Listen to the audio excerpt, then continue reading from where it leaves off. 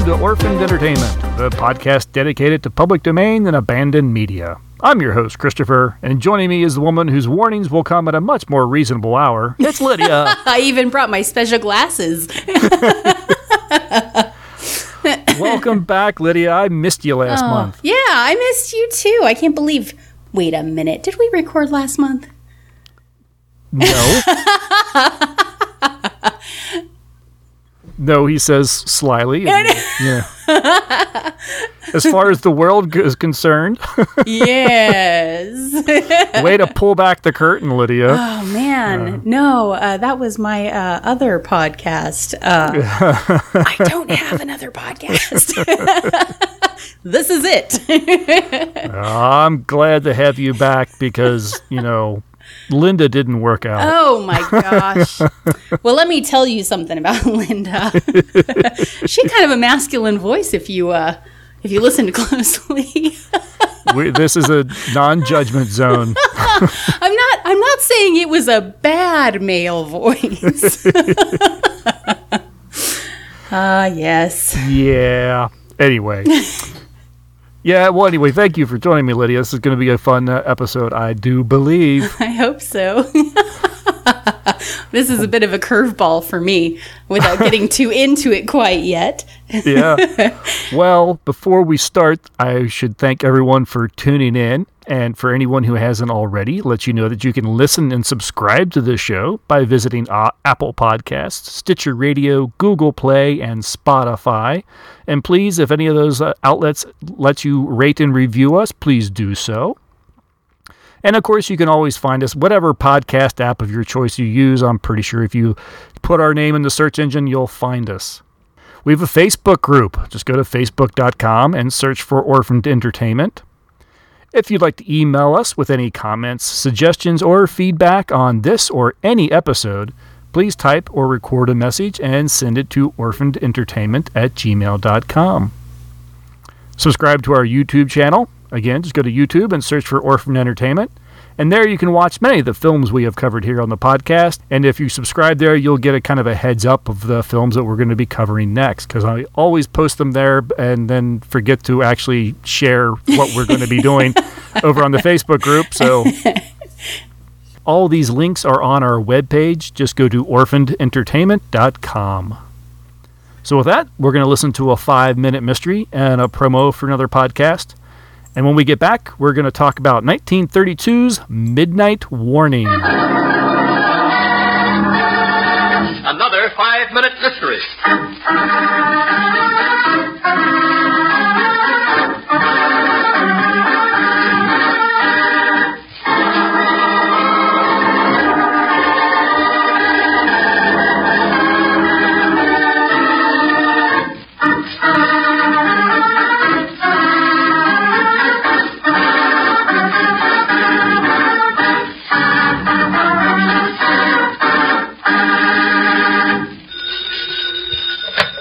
Captain Randall, good afternoon.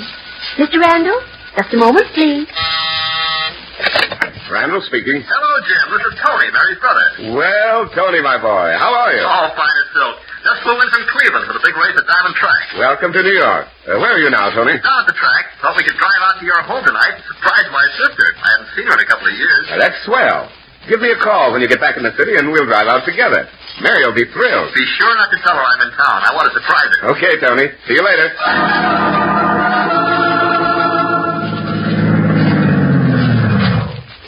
Here we are, Tony.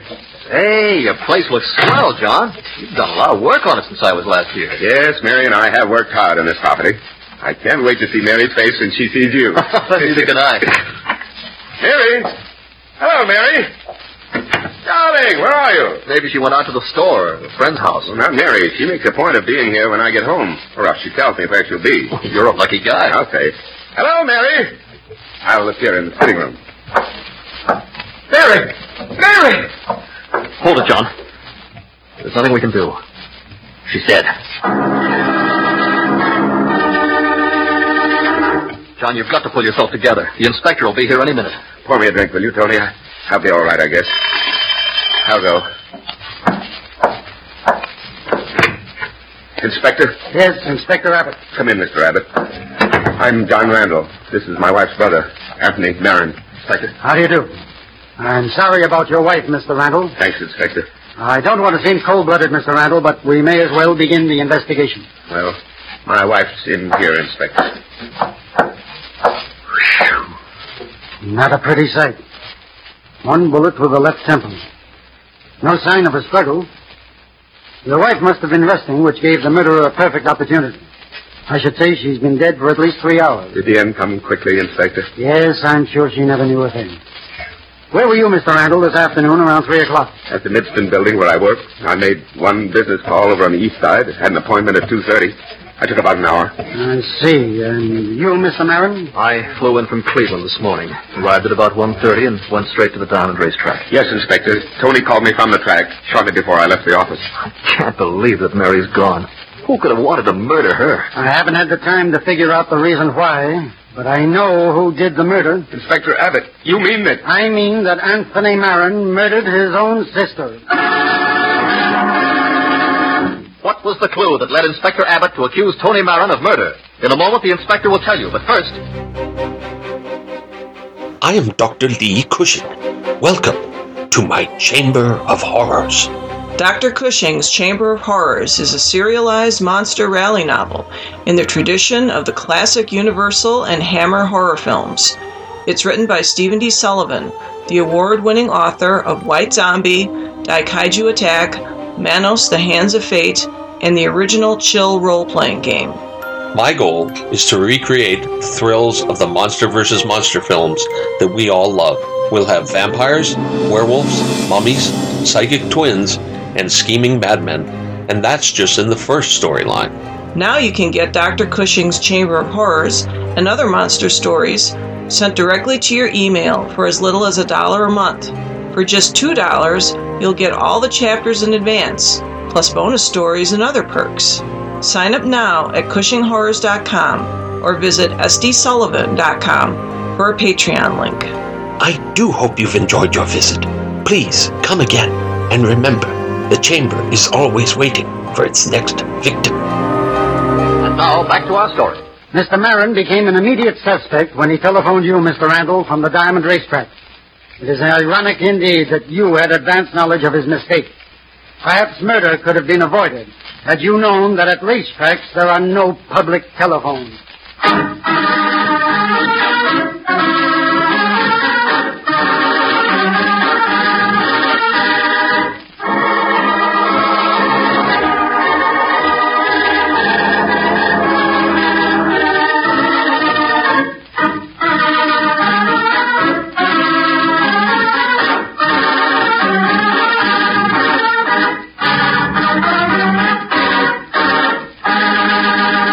Midnight Warning. It's an American film directed by Spencer Gordon Bennett. I want to talk a little bit about him, but I think I'm going to wait till the closing thoughts, because what I want to say is we got to go through some of the film first. The film stars William Boyd as William Cornish, Hooper Atchley appears as Dr. Stephen Walcott, and Claudia Dell as Enid Van Buren. Now, William Boyd, he often went by William Stage Boyd. He did this to kind of avoid confusion with a better-known performer who was working under the same name. And we talked about him when we reviewed the film High Voltage, if you remember. Yes. I kept thinking, this does not look like that guy. No, I was thinking it was the same guy. And I'm like, oh, no, this is the other one. The other William Boyd. Well, if you listen to that episode, you remember us talking about that William Boyd losing his contract with RKO Studio because this William Stage Boyd was arrested during Prohibition for alcohol possession. I had forgotten that. And many newspapers ran that story with the other William Boyd's photograph. Oh, well, I mean, that should make Ryan Reynolds feel a lot better. Just saying. Now, I'm guessing that the rule in the Screen Actors Guild, which was founded just a couple years after this film, about the no two actors having the same name, I'm guessing was a result of instances like this. That wouldn't surprise me. I actually didn't realize that was a rule in the U.S. I knew it was in the U.K. But that's interesting. That's one of those things that slipped by. Yeah, so very interesting. So it's kind of fun seeing the other William Stage Boyd. He put the stage in his name because he'd actually worked on Broadway prior to moving to movies. And so he thought that would kind of like emphasize his experience on the stage. Yeah, exactly. Which apparently people really liked as films were going into talking pictures.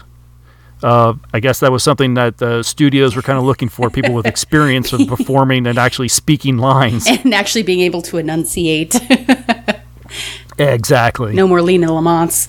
Now, unfortunately, I don't have a lot of other information about the film or anyone else in it. They are all kind of just, character actors, studio paid actors. There's nothing really stood out beyond the Mr. Boyd's, confusion. And several of them had a whole lot of titles under their belt, but never came to much.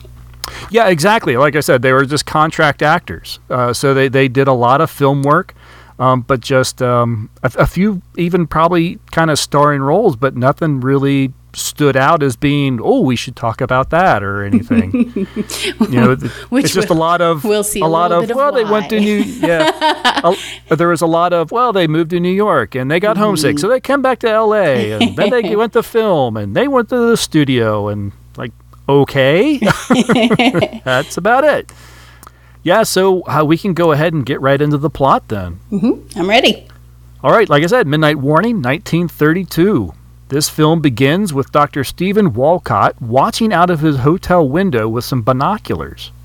The phone rings and he's told that a Mr. Cornish is downstairs to see him, and Walcott has him sent right up. While Walcott waits, he glances at the paper, and we learn that there's a big political convention happening in town. And we also learn that Walcott's friend, Mr. Cornish, has made the paper as well. He has been working with and possibly training the president's Secret Service. Cornish arrives, and the two friends greet each other. Bill, you old son of a gun. Hello, Steve. How's everything? Fine. You're a sight for sore eyes. Come on in. How long has it been now? 4 years. You haven't changed any. I'm getting balder. And famous. New York's most prominent nerve specialist. Well, happy to know you. Yeah. You've been crashing into print yourself. That's not so good for a dick, is it? I don't know. I imagine there are a lot of these investigators who wouldn't object to being spread all over the front page like you've been for the past week. No, I suppose not. But publicity spoils my game. I work best in the dark. And for the love of the game, eh? Have you been at it ever since? Yeah, I can't get out of it. Too many things to snoop into, and I'm an incurable snooper. I'm not sure I've been this happy to see an old friend in a really long time. He's so excited, and he just keeps pumping his arm. Yeah, it was quite an aggressive handshake. I think my favorite bit was the comment about, you don't look any different. Well, I'm going more bald. I'm thinking, you've got a pretty good head of hair, yeah, sir. I thought that too. He's all that line was written. That line was written well before anyone was cast. Maybe he had even more hair before. Who knows? He was like a Wookiee. He was a 1920s hippie. Yeah. Cornish notices Walcott's binoculars, and Walcott explains that he bought them for the convention, and that he says they're pretty powerful. Well, Cornish pulls out a pair of special glasses. They look a little bit like opera glasses. They do, and a little bit like jeweler's glasses. Oh, that's actually a better, yeah. Yeah. Well, he tells Walcott to give them a try. And Walcott is amazed as they are apparently even more powerful than his large binoculars. They're so powerful. He can see a man lighting his cigarette on the street. Yeah, well, you don't know how high up in the hotel he is. He could be top floor. They took a moment to really show his view before he puts them on. And you see the traffic going by. Yeah, but then the next one, it's the traffic, though, is of the cars. It's not of the foot traffic. And then the close-up is of the foot traffic. So you're like, I don't know if that's any better or not. No. But we're led to believe it is. Exactly. And it doesn't look like it would be any better than what his binoculars would have shown him. It really doesn't. But they were made in Germany, so they must be amazing. Yes, Cornish explains that they were made in Germany, and he always carries them. He uses them in his business. In ways. Yeah.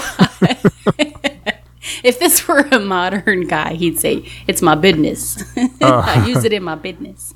Cornish wants to know why Walcott called for him, as Walcott said that he had a surprise for him. Walcott produces something wrapped in paper from his pocket and shows it to Cornish. Cornish examines it and says it looks like a human ear bone. Walcott explains that he found it in the fireplace last night. Rather unusual, isn't it? Finding the ear bone of a human being in the fireplace of a fashionable hotel. Oh. Yes, the kind of gasp. Walcott collapses and Cornish calls the front desk for a doctor. That is one of the most staged faints I think I've ever seen in film. He goes up on his toes and then he goes down. It's, yes. Maybe he should have taken some lessons from Mr. Stage Boyd over there. No. The front desk clerk immediately talks to the hotel manager. Hello. Send a doctor up here quick. Mr. Walcott is ill. Right away, sir. Oh, Mr. Gordon. Someone just telephoned from apartment A. He wants a doctor. Something has happened to Dr. Walcott.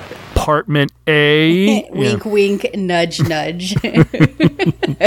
That's probably the first part where I guess, early on in the movie, we see a bit of overacting, and it's to the movie's, I don't want to give too much away quite yet, but you definitely notice the overacting and you're led immediately to know that something is going on. Oh, yeah, absolutely. Well, especially with finding the ear bone in the fireplace, which honestly, it looks like a really big bone for coming out of somebody's ear. Maybe if the person had, I'm not going to get into it, maybe they had a really large head. Yeah, this could be. Well, the hotel doctor, along with the desk clerk and the manager, arrive, and the doctor gives a quick examination of Walcott. He says that Walcott is fine, maybe just vertigo, a sudden rush of blood to the head. Cornish draws attention to a wound on Walcott's forehead, but the doctor assumes he just must have bumped it when he collapsed. Yeah, it's logical. Walcott comes to, and while everyone's attention is on him, the hotel manager quietly motions to the clerk to close the window. The clerk tries to do so without drawing attention to himself, but Cornish spots him in a mirror. The men leave, leaving Walcott and Cornish, and that is when Cornish reveals that Walcott has been shot. I like that. Take my advice. Yeah, take his advice and get shot at again. What? Downstairs, we get a brief scene of the manager and the doctor talking, and it appears that something like this has happened before. Back upstairs, Cornish has found the slug and shows Walcott where it ricocheted off the wall. I assume it's a slug. You don't really get to see it. No, they show the quote-unquote ear bone more than they do the slug in Walcott's hand. And I do get a kick out. He explains that, I don't know if it was around here or later when it was like, well, did you hear a shot? And I'm like, well, no, but there was, traffic noise and everything. Like, you wouldn't, even if you couldn't hear the actual shot, I think you'd hear something bouncing off the wall. I kind of thought that too. I mean, he mentions a silencer, but yeah, he would definitely hear something hit behind him, especially if it's going at bullet speed. Yeah, and I should mention that we as an audience don't hear anything either. Yeah. I mean, when Walcott faints, it's just him in front of the mirror, then suddenly he does his swoon. And no traffic noise either. No. Yeah, there's no traffic noise coming from the window. I believe this is what we call suspension of disbelief. Yeah. You better tighten up that suspension there. Well, despite Walcott convinced he doesn't have an enemy in the world, much less anyone that would want to shoot at him, Cornish wonders if they would take another shot at him if they had the chance. So he rigs up a dummy with Walcott's clothes on a coat tree, and he sets it by the window and then opens it. The two men watch from the other window, and sure enough, the dummy is hit. Come on downstairs. Have you got a gun? Well, yes, but... Well, bring it. Do I have to have a gun to interview the hotel management? We're not going to interview the hotel management. Yet. We're going to interview the people in the 4th floor front, the 3rd house from the corner on the opposite side of the street. That's where the shot came from. You saw it? As plain as I see you. But listen here, Bill. This is a matter for the police.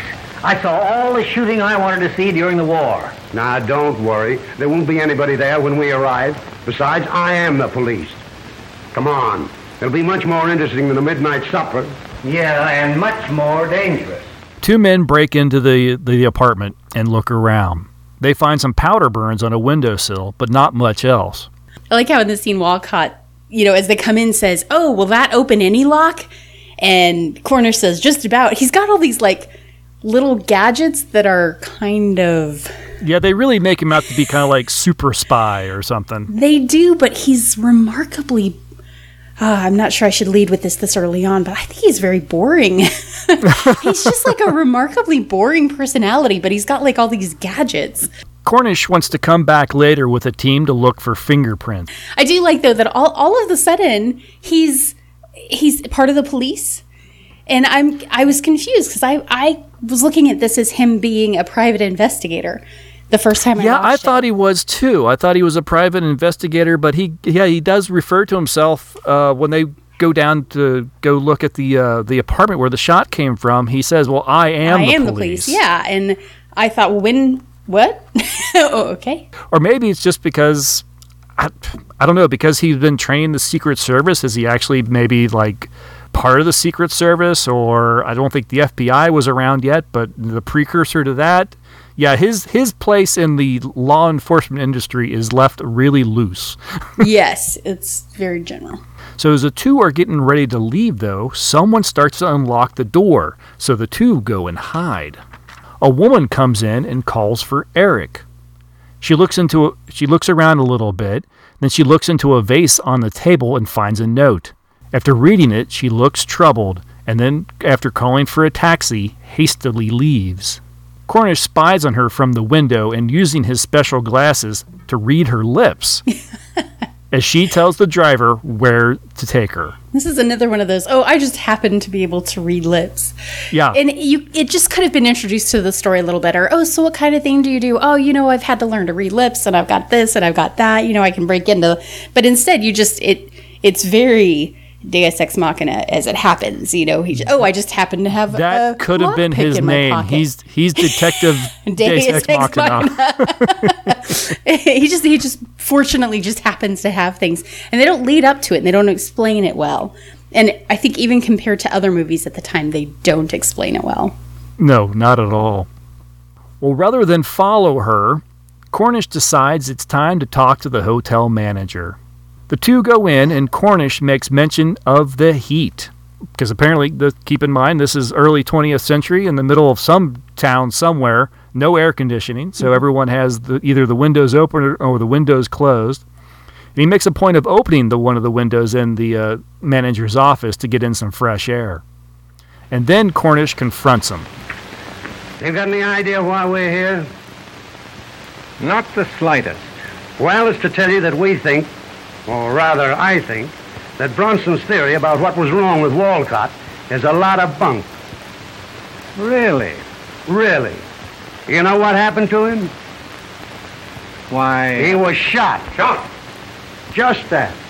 Or rather, shot at. Why should anyone shoot into a hotel room at midnight? That cut on his forehead is a bullet wound. Somebody took a pot shot at him through the window. Oh, absurd. Why should anyone want to shoot at Dr. Walcott?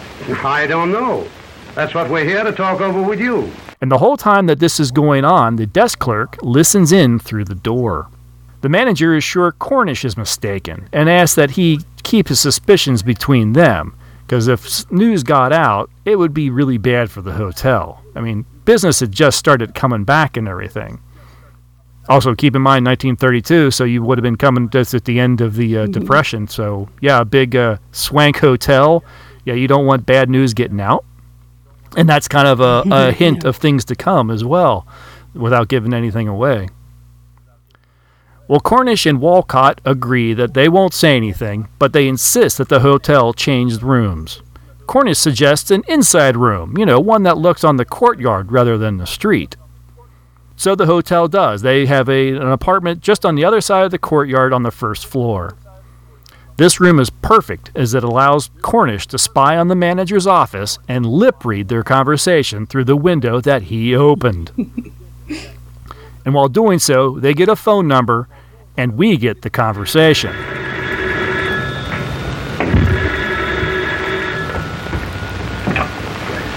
Hello? Things are bad, if you must know, Adolf. There's been another attempt. This time on a prominent New York doctor. Walcott, the nurse specialist.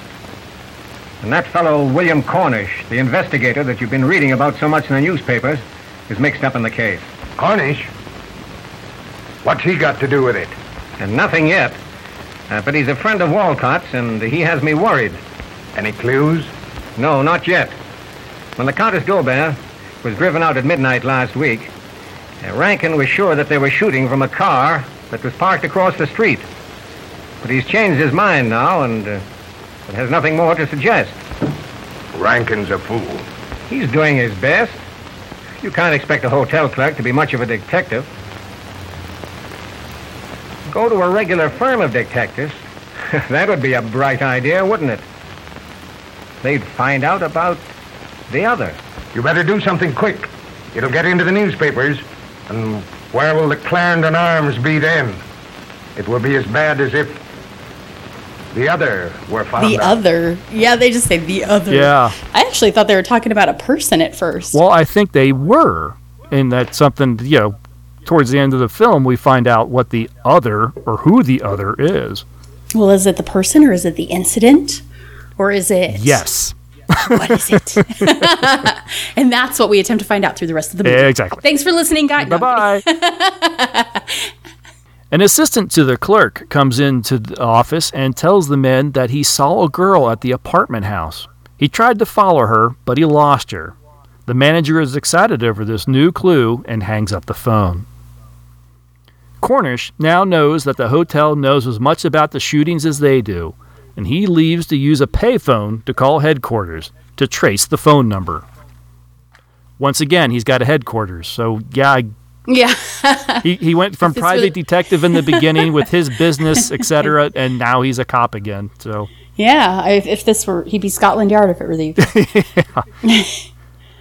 Honestly, I'm surprised he wasn't even in this. You know, right? At this point, he should be part of the KGB and the CIA, and I mean, he's got James Bond stuff. Why not?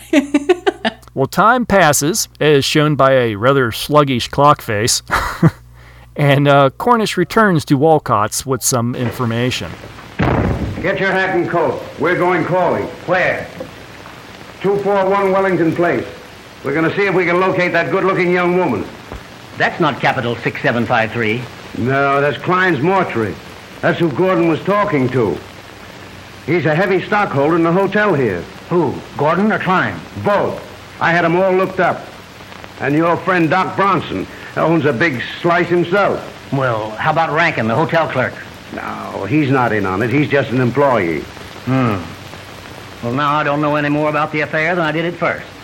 But it's evident that for some reason, someone who has a grudge against the hotel is shooting at the guests through the windows. Yeah, and also, for some reason, the hotel people don't dare go to the police about it. But do you think the underworld has anything to do with it? No, they're dealing with amateurs, and they know it. That's why they're fighting with the only means at hand. Come on, we'll look up the young woman. She's the keynote to the whole situation. So Cornish and Walcott arrive at Wellington Place and start to have a look around. What kind of house is this? I'm just curious. It strikes me as a country house, but I think they're still supposed to be in the city. Yeah, but I don't know what city. I'll admit, I originally thought they were like in New York or something like that, but then it's like, no, I forget where exactly it happens, but they're, because Walcott is like a big doctor from New York or something. So they're somewhere out west, traveling. I think. Yeah. But then or Middle America. Yeah. There's so many bushes around for hiding in, though. Well, sure. You need those. It's a detective film. Well, as they're starting to have a look around, another man shows up and goes on into the house. Cornish talks Walcott into visiting and asking them why they shot at him. And Walcott reluctantly agrees. This is the weirdest conversation. Sure, just go in and ask them why they're shooting at you. Well, what if they shoot at me? Oh, they're not going to shoot at you. You're good. I'll be around. I'll be around. Yeah, this is just so, things or stuff, whatever he says earlier. I'll be around. Right, doing stuff. Yeah. Yeah. I use it in ways. It's like, could you be a little more vague with your answers? Because at this point, I'm not even sure that your real name is Cornish. Nope, his real name is Detective Vague Ex Machina. Yeah. Das Ex Machina. Well, Walcott goes to the door and he confronts the woman, who lets him in after being signaled to do so by the man hiding out of view. Walcott gives the woman the lowdown and what led him there, and to her. The man, Eric, makes his appearance, and he, like the woman, acts as if they know nothing, but ends up holding Walcott at gunpoint while he tells the woman that she needs to leave if she's to catch her train. I wonder who came up with the names on this movie, because you've got Enid and Eric, who I would have pegged as brother and sister, and you have Dr. Cornish, or you have Mr. Cornish. And then I like that Mr. Gordon is played by Mr. Gordon. Yeah. I wonder if they just let them make up their own names before they started filming it. They are an interesting collection of names. Yeah. Yeah, and I hadn't thought about that before until you just said it. Enid and Eric, they're fiancés, but yeah, those names certainly would be better for brother-sister. Yeah. Especially because... And then they have... Well, and we'll get to it. I don't want to spoil anything yet, I guess, but as it turns... Well, yeah, I'll wait. Never mind. Well, he's got a bit of a strange spelling. If you look him up, it's Erich. And then when they're the hotel manager is on the phone with the person he's on the phone with, they say his name, and I think they say his name, and it's a really German name. It's kind of random how German the name is. Adolf Klein is what it was. Yes, there you go. Adolf Klein. But it's funny. I mean, this is 1932. It can't be a reference to anything. So, well, I mean, it can't be a reference specifically, probably, to anything. No, I don't think so either. It's just, it's just an interesting choice on names. I always wonder how they come up with names when people write stories or scripts for movies. And I think Gordon couldn't remember what his character's name was supposed to be, so they just called him his real name. Yeah, that could be. Well, Cornish eventually gets the jump on Eric and gets the gun from him.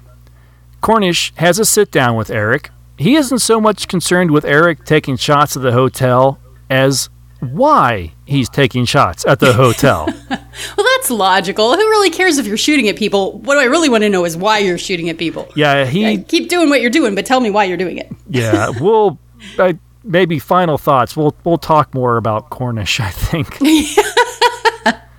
Eric tells Cornish that he believes that Cornish will think him crazy, just like everyone thought his fiancée Enid crazy.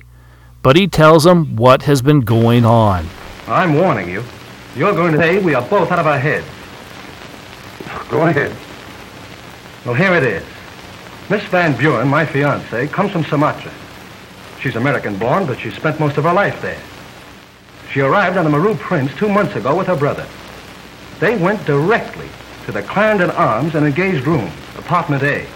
Now, in flashback, we learn that Enid and her brother arrived from Sumatra and checked into the hotel, apartment A, the same room as Walcott.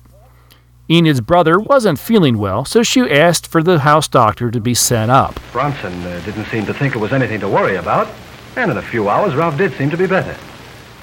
The next morning, Enid left for Salt Lake City. She didn't want to go. It worried her to leave him there at the hotel ill and alone. It was very necessary, however. You see, the reason they came to America was to settle an estate they had inherited. And there were certain papers to be signed that only one or the other of them could attend to. Also, these papers had to be signed by a certain date. So, Enid just had to go. Now, on the train, she wired him. And again from Salt Lake City. She received no reply. You can imagine her state of mind when she returned and made her way to the hotel. Another flashback, Enid returns to the hotel and is told they have no record of her brother or her ever being there. And after a lot of falderall, they and the police have Enid committed to a psychiatric hospital. Well, that's what you do. I mean, you get a psychotic, you get a hysteric woman, you just commit her. It's the only, practical thing to do. This is actually the one part of the film that I actually kind of, it was like, you keep showing this flashback. This is where I wish the film had started. Yes. Because this is actually kind of interesting. It's kind of twisted. It's dark. Oh my gosh, what are they doing to this woman?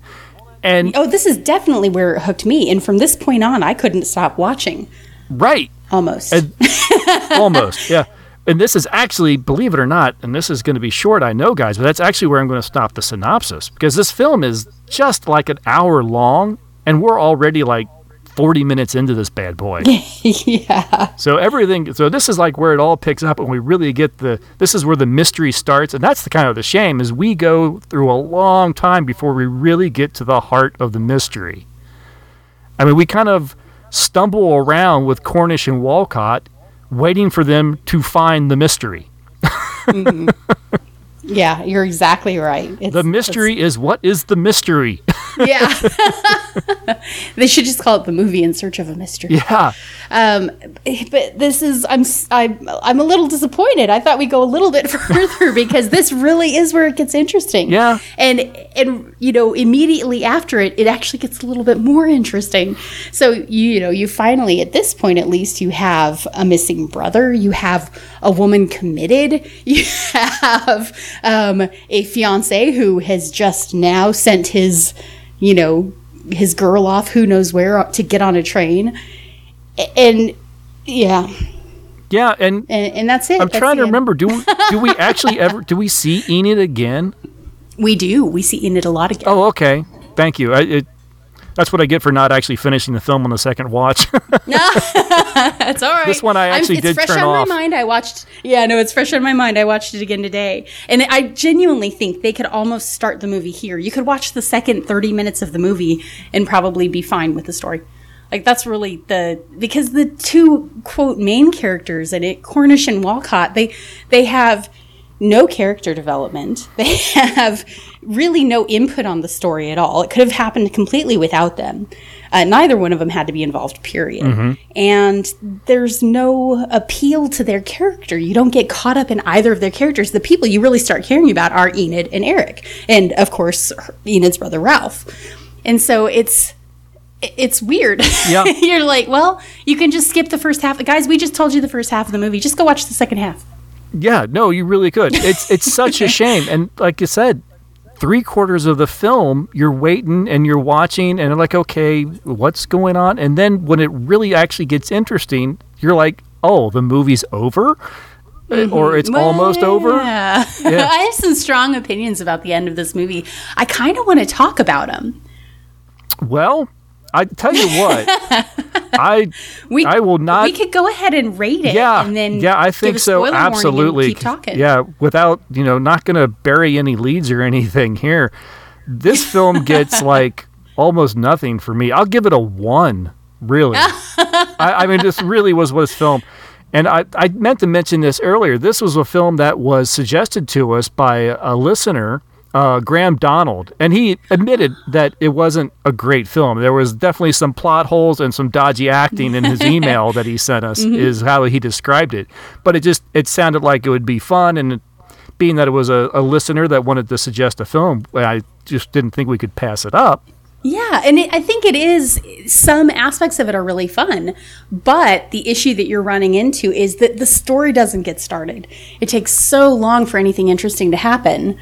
Even to the point where at the very beginning when Walcott gets shot at, you're kind of like, Yeah. You kind of make the sound he makes when he collapses. And it's like, well, okay. You don't have enough investment in the characters to care yet. And then, it's either too much too fast or too little too late. Yeah, because by the time you get to the characters that you actually want to care about, you're 3/4 into the film. Mm-hmm. You get to Enid and Eric and then tangentially Ralph. Those are the people that you care about. Mm-hmm. But you unfortunately have to sit and watch Walcott and Cornish go from one room to another. And I have to admit, I was more interested in the clerk, whose name I think is Rankin. In this. I wanted to know that guy's background. I wanted to know his story because he looks suspicious from the beginning, but he looks interesting. He even had He's not one of these dudes wandering around in a tuxedo being boring. He's interesting. He even had the mustache perfect for twirling. Yes, he totally did. But he's also got more personality than anybody else does. Everybody else is just, well, I think you did this. And then the other person's saying, no, I didn't do that. I did that. And the other person says, well, what if you did that? And it's like, this is the most boring conversation I've listened to all day. Yeah. So maybe now maybe I'm like, you know how usually I like a movie more after we talk about it. I think on this one I'm liking it less. I think it's, we'll see, and I'm torn. Going in, I thought I was going to give it a 2. Mm-hmm. And I still think, you know what? I'm going to stick with my 2 because I still think that there's value in the second half of this film that merits that 2. Okay. I'm not going to rate it any higher than I would be very surprised if you rated it any higher. I have deep moral issues with the second half of this film. All right. Well, I think we can talk about it. I think we'll giving it more. Yeah, I think we'll go ahead and talk about it. So, official spoiler warning for the end of Midnight Warning. Here's the midnight spoiler warning. When we find out what they do to poor Enid, that's where it kind of pulls me in. There's so much about this movie that I just want to kick people. So we go from Cornish finds out what's happened, that Enid's brother has disappeared. She's been looking for him. And they figure out that Eric has sent Enid off because they said that if anybody finds him, she's going to go jump on a train and get to safety. And so they're talking about it, and he says, well, she's safe. She's going to go back to the hotel, or she's going to go back to the apartment, get the gun, and flee the city. At which point Cornish says, oh, well, the hotel guys know she's there because somebody else came in and told them that they'd seen her there. So immediately Eric goes, oh, no, we got to go get her or else they're going to try and commit her again. So there's a mad rush to go get Enid, who, of course, has been absconded by the hotel guys who show up, and give her just enough time to scratch a brief message into a surface so that, the heroes chasing after them can figure out where they think that she's gone. Mm-hmm. So here's where it gets a bit more funky. They take her to the mortuary, which we find out was the number that Gordon was calling that was being lip read across the courtyard. And which happens to belong to a major stakeholder in the hotel. And it gets so convoluted from here. It's nuts. Yes. So they take her back to the mortuary for who knows what reason.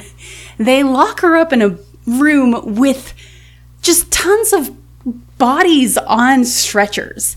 Now, I don't know what kind of a mortuary just stores their bodies out on stretchers, but I'm going to avoid that place because sorry guys, the truth is that place is going to stink. Even with embalming fluid. Oh my gosh. This is where we lose listeners. I'm sorry. My point is, so she's there, but not only that, not only do they lock her in a room with a bunch of bodies just laying around under sheets. And I have to believe that in the 30s, they had coolers in mortuaries, okay? This is the middle of summer. Everybody's talking about the heat. What is going on? And not only do they leave her in there, they've got Rankin, the clerk from the hotel, with some kind of a tube making ghost noises to try and make her crazy. This is the worst bad guy plan since Snakes on a Plane. I mean, like, seriously, maybe it's the worst bad guy plan until Snakes on a Plane. But literally, their plan is not to just quietly dispose of this girl, not to pay her off, not to, just have her recommitted. They first want to literally drive her crazy. These are amateurs. I mean, obviously. This is the darkest episode of Scooby-Doo you've ever seen. It is. It so is.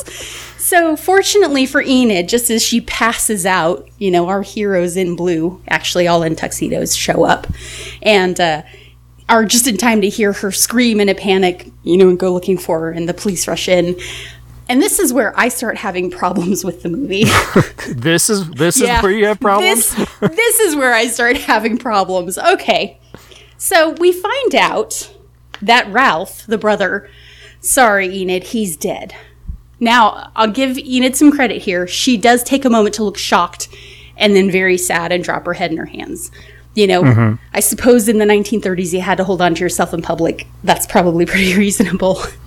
Then we find out what he died from was the bubonic plague. And I meant to look up and see if there was an outbreak of the bubonic plague in Sumatra in 1932. But I'll be honest, I forgot. Yeah, that's okay. And it probably wouldn't matter. I think it was a matter of, okay, we need some place that sounds exotic where someone might get something like the bubonic plague. Sumatra, that'll work. Why in the world did they feel like it had to be the bubonic plague? I mean, couldn't they come up with something else? Aren't there other diseases that are a little bit more contemporary that people might be afraid to have some kind of an outbreak of? Maybe that was contemporary in 1930s. I don't know. That's my question. So maybe you guys listening would like to, educate me a little bit on the history of the bubonic plague in the 1900s and later. But okay, even that though, I'll give him that. It's possible. I remember there was a girl in Colorado got bit by a squirrel and she ended up having it. That was within the last 2 decades. So, okay, I'll let him have the bubonic plague. Then we find out that they disposed of the body by burning it in the fireplace in the hotel. Mm-hmm. Not in the boiler in the hotel. In the fireplace of the suite. Well, they probably couldn't use the boiler because it's summer. It'd be too hot. I guess this is a year later. So, okay. I assume they scooped out all the bones they could find and left the ear bone behind because obviously that's what our good friend, the Dr. Walcott Well, found. apparently that's the hardest body part to dispose of in the fire is the human ear bone. Let's go back to Eric's description of Enid's ordeal when she first came back looking for Ralph. And they take her up to the room that she was in after she has described the color scheme and the arrangement of the room. And it looks completely different. Mm-hmm. Skip forward. They said we had to fumigate and completely redo the room. So they just didn't bother cleaning the ashes out of the fireplace when they fumigated and completely redecorated the hotel room. What the crap, people? I mean, I've cleaned out a fireplace and you don't just leave chunks of ash and crap laying around in it. Oh my gosh. Do you think worst criminals Do you think ever. Maybe that was just one of the plot holes that Mr. Donald was referring to? So this is not even my biggest gripe with the movie. My biggest gripe with the movie comes in a few minutes when they start discussing, well, what are we all going to do about this? And the hotel manager says, nothing. You're not going to do anything about it because we did this for the greater good. Mm-hmm. Say it, everybody. The greater good. Yeah. Because we didn't want people to find out the bubonic plague was in our hotel. And, oh my gosh, if they'd found out it was in our city, nobody would have come to the city. And the health inspectors agreed. They helped us cover it up. This was all done legally. We even turned in the death certificate showing that he died from the bubonic plague. And all the city officials that saw it totally agreed that we just shouldn't tell anybody. Now... We've been having people shoot at us through our windows, but we didn't want to go to the police because they might find out what's been going on at our hotel, being the bubonic plague. But everybody already knew. Everybody already knew. And that even is not the most irritating part of this movie. The most irritating part of this movie is then Cornish agrees, you know what? Yeah, you're right. We're not going to do anything about this. Let's all just walk away and forget about it. Enid, you can understand how this is important. We just need to walk away and forget about it because, nobody needs to know about this, right? Right. And Enid goes, oh, yeah, let's all just walk away and forget about it. Yeah. That is my biggest complaint about this movie. You have a woman that has been committed, has been chasing what's happened to her brother for over a year, has just been nearly terrified to death. And when they say your brother had the bubonic plague, she goes, oh crap, my bad, guys. Let's just forget this ever happened. Wow. I mean, oh. So, and to bring it back to us as the audience, we spend 40 minutes watching Cornish and Walcott talk to each other in 1 to 2 to 3 to go, from one room to another. And then we get a little bit of interesting, oh my gosh, these guys are trying to drive this woman crazy. And you know what? It's all right. Nothing happened. Yeah, no. All for naught. Edith apparently is the most shallow person on earth because you know what? Yeah, I just wasted 1.5 years of my life looking for this, but it's all just, too gross. Yeah, so let's just forget about it. I don't really care about my brother after all. Spent months in a psychiatric ward. Oh my goodness. No problem. This is all for the greater good. The greater good. It's just, yeah. Sorry, that's a thing we do. So this movie, I probably really should give it a 1. After all of that, guys, if you got through that explanation, please adjust my number down to a 1 because the end of this movie is so absolutely deplorable that it really doesn't deserve any bigger than a 1. When you've got all of this waste of time and then you get to the end and everybody just says, you know what, this movie was so bad, audience, you literally should just forget it ever happened. Exactly. Yeah, this movie does deserve a 1. You're right. Okay, good. In fact, let's just forget it ever happened. Yeah, that's right. This is just never mind. I'm gonna hit stop. We'll just forget this. Oh, my goodness. So there you go. Thanks, guys, for listening to that bit of a rant. I can't believe any person that cares enough about their brother to return from their trip to try and find him, period, would really just walk away after this and say, let's just forget it ever happened. That's the major travesty of this movie is literally the last 3 minutes of it. Yes. Yeah, I was willing to kind of go with maybe it's just sort of a time thing. You got to put yourself in the time in the 1930s and things like the plagues and coming out of the Depression. It's kind of like, okay, I'm with you. And then no one pays for the crimes that they've committed. If it had been the late 1800s and we had been in Victorian England, or not 1800s, ignore my time scale, but if we'd been in Victorian England and it had been the bubonic plague, I absolutely believe everybody would have just wanted to cover it up and walk away, and the family wouldn't have been scandalized by it. But not in the 1930s, and not in America. I'm left to believe that she's a cold, heartless biatch that never really loved her brother at all. Right. You're a bad person, Enid. You're an awful, awful sister. Well, you would think she would still at least be upset for them having her committed to a freaking hospital. Would think. Wouldn't that be so? Hey, guys, I need restitution. Give me some money. We'll be good after that. But you've not only committed me, you've tried to make me literally crazy. The only thing that could have made it worse is if that hotel manager had said to her, apartment A is open for you anytime you want to. We'd love to have you It's back. the least we could do. Oh, my goodness. Oh, man. That lady. Yeah. Whew, you know what? I think I take it back. I'm with the hotel manager. She does need to be committed. That's just crazy. Holy cow. Yeah. No, this thing was just, the writing was just awful from beginning to end. The characters weren't good. Well, and I'm so sad because this is the missed opportunity of probably the century. There were some good things going on right in the middle of this movie. Mm-hmm.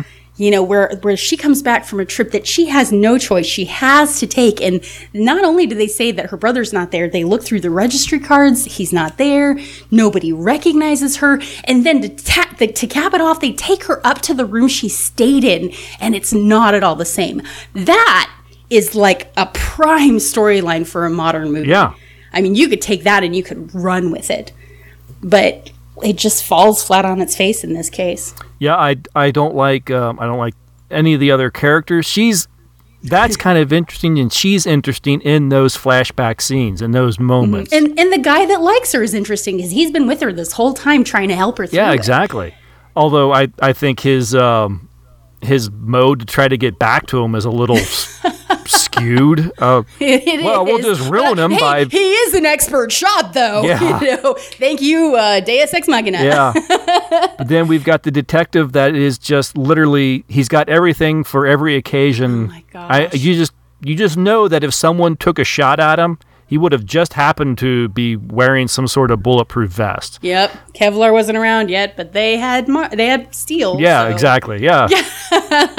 Fortunately, I just happened to have this book over my heart. Right. Okay. I use that. I always have it in there. I use it for, in ways. In ways. That, seriously. Oh, gosh. Guys, we could keep going. Yeah. How about we just rant for a while? No, it's just anytime they needed anything. Okay, how are we going to get him out of this room? Oh, this guy's got a lockpick. Oh, of course he does. Yeah.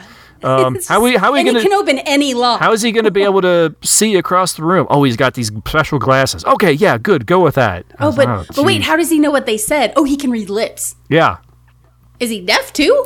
Were you waiting for something when he says, "Boy, I sure would have liked to have seen what was written on that note"? Were you waiting for something to come up? Oh my gosh! I was waiting for like the pencil on the pad of paper.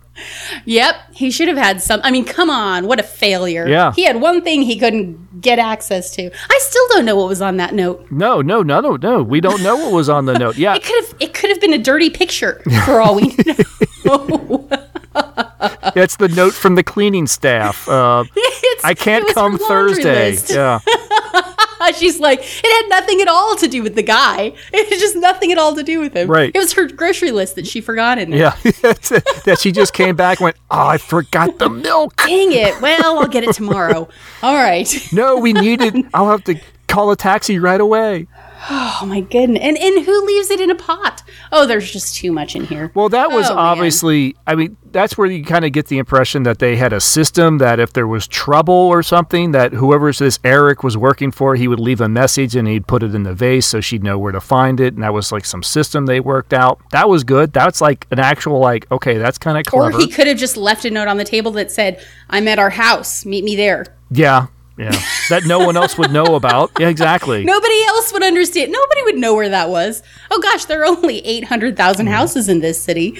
They're also very terrible at giving you any sense of geography. Aside from the bushes? Well, you have no idea. Apartment A, you get the impression it's a couple floors up, because they talk about the street traffic, and he does the thing with the binoculars or whatever. Okay, fine.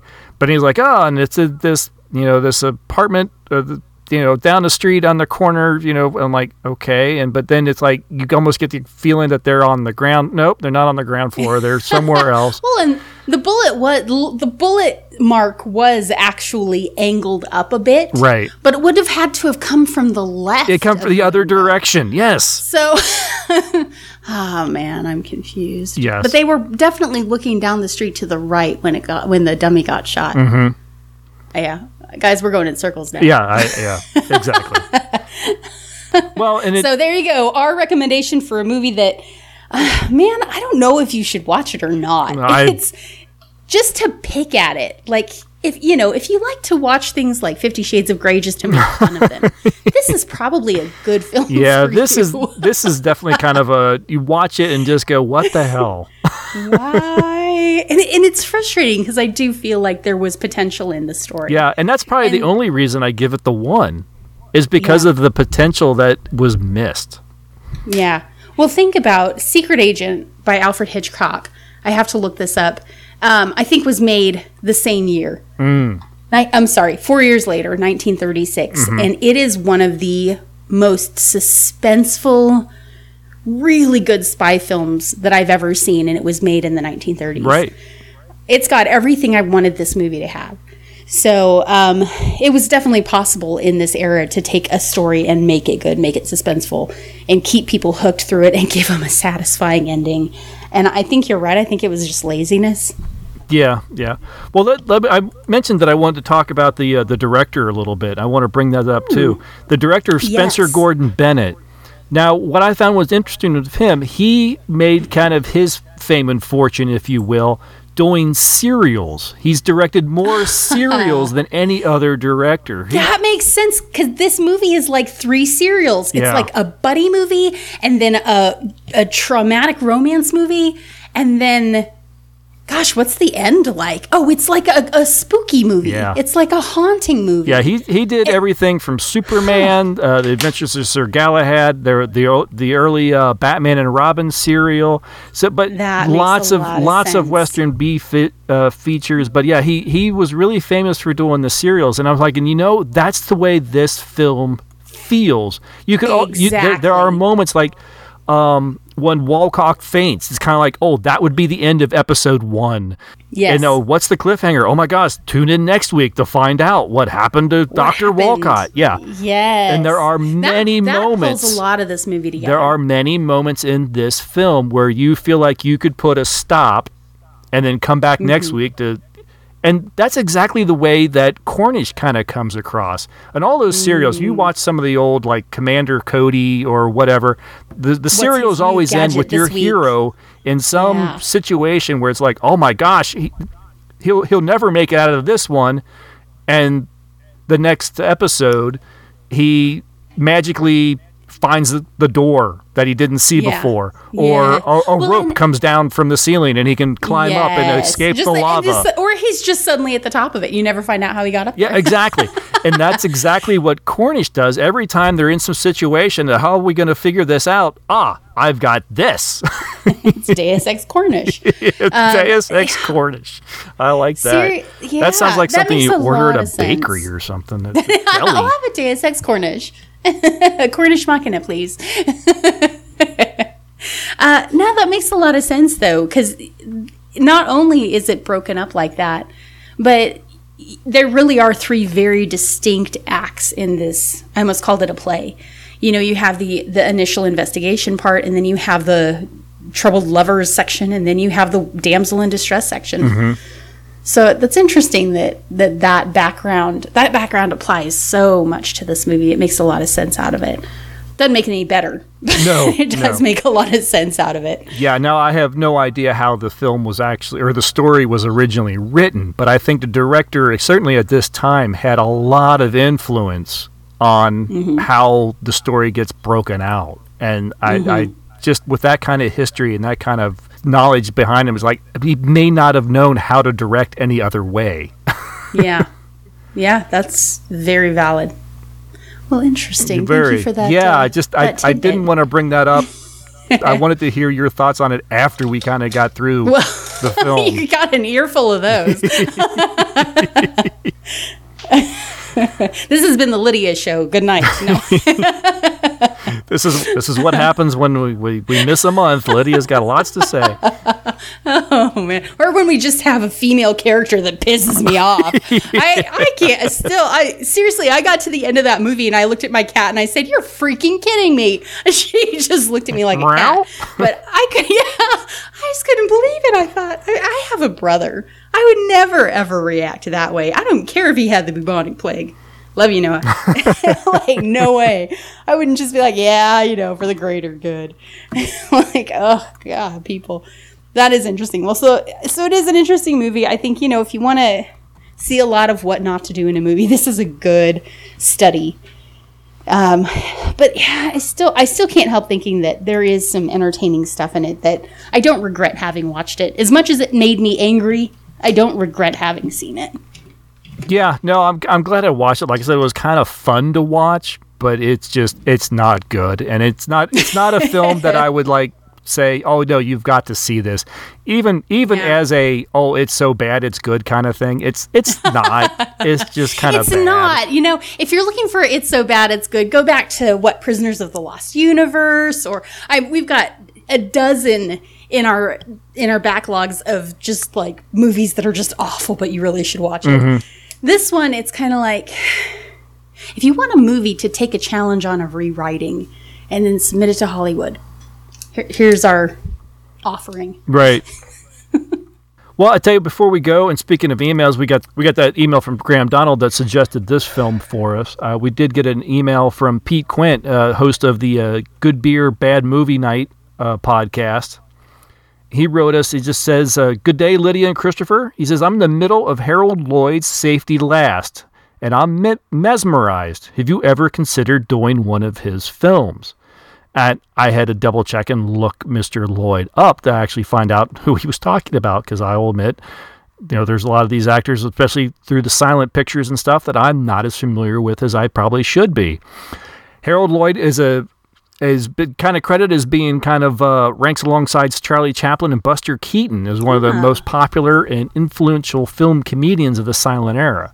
And he did actually he did a lot of silent films, and he also did some talkies.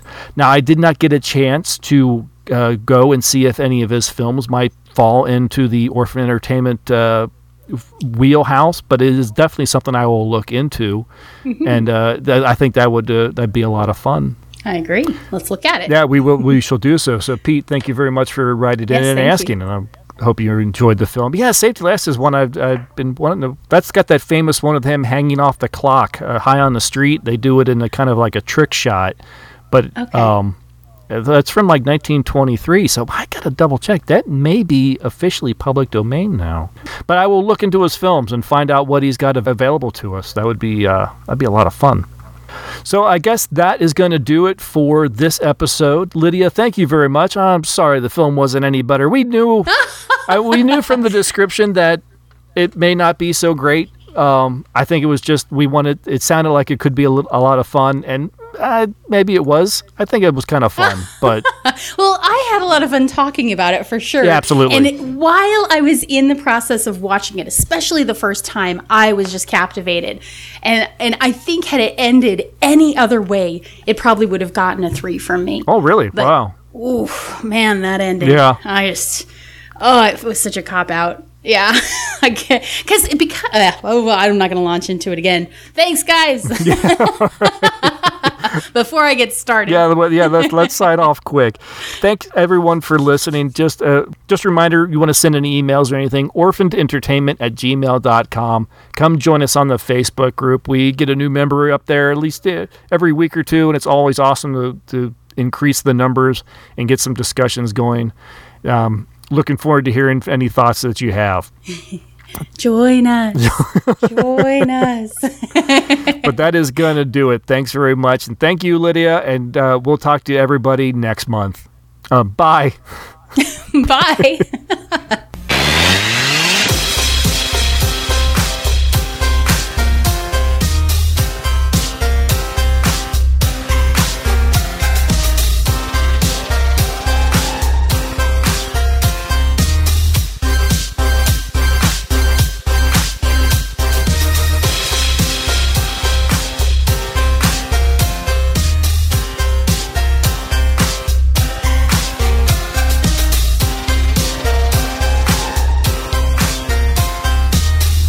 You usually say bye, but then you didn't say anything. I was like,